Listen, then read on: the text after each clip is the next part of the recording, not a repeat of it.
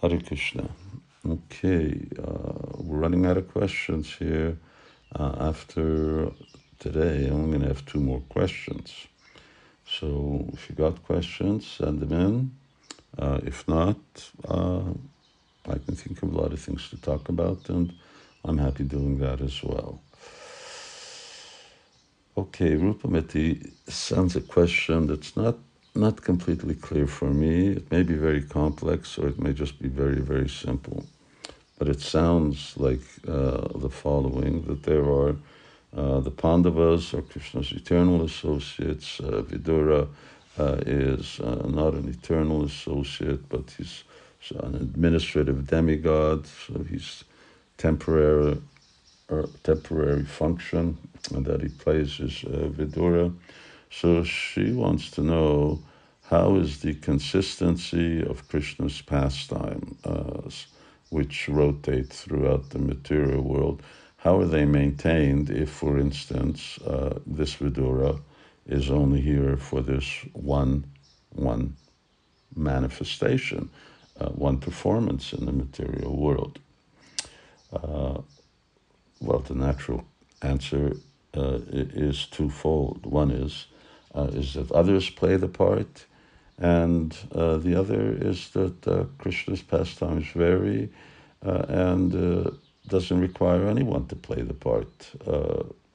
Krishna has sort of scripted the pastime to be minus that associate. There are variations. How Nrsingadev appears there are variations on that according to time and place.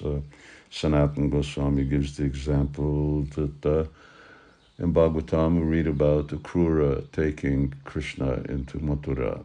But he says at another time, Krishna rides Kaliya into Mathura, I would assume, down the river Jamuna to Vishramghat.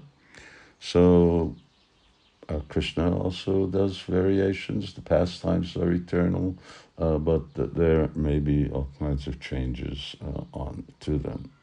So either the person is not needed or someone else plays the role, just like who plays the role of Brahma. Well, there's always a different personality. And when there's no Brahma, Krishna plays. So, I mean, ultimately, although I've not heard of it, but Krishna could also play the role of Vidura had he wanted to, if there's no one else to do it, and if there's a need. The last question is something that we've answered umpteen times from Adhoks Kumar, and I wish the devotees would look at the answers given. Not that I mind answering, but it takes away from other devotees' questions, which are maybe novel. Okay, how do I know which spiritual master to take Diksha from, as there are many gurus in ISKCON? Well, listen to many gurus, meet them, hear from them. Guru Krishna Prasade Pai. And that guru who is meant to be your eternal guru, then Krishna will reveal that to you. It will become Teni Brahma Hridaya, it will become manifest within the heart. It will become obvious. So that's the answer to that one. There's no need to be in doubt or to speculate. And then he also asks, well, before you've accepted a guru, can you celebrate the Vyas Puja? Sure, why not? You can celebrate anyone's Vyas Puja, you can celebrate anyone's birthday. Every day we should be serving and celebrating Vaishnavas, big and small. Our whole Dharma is Vaishnav Dharma, is service to Vaishnavas. So there's no formal stipulation when someone can actually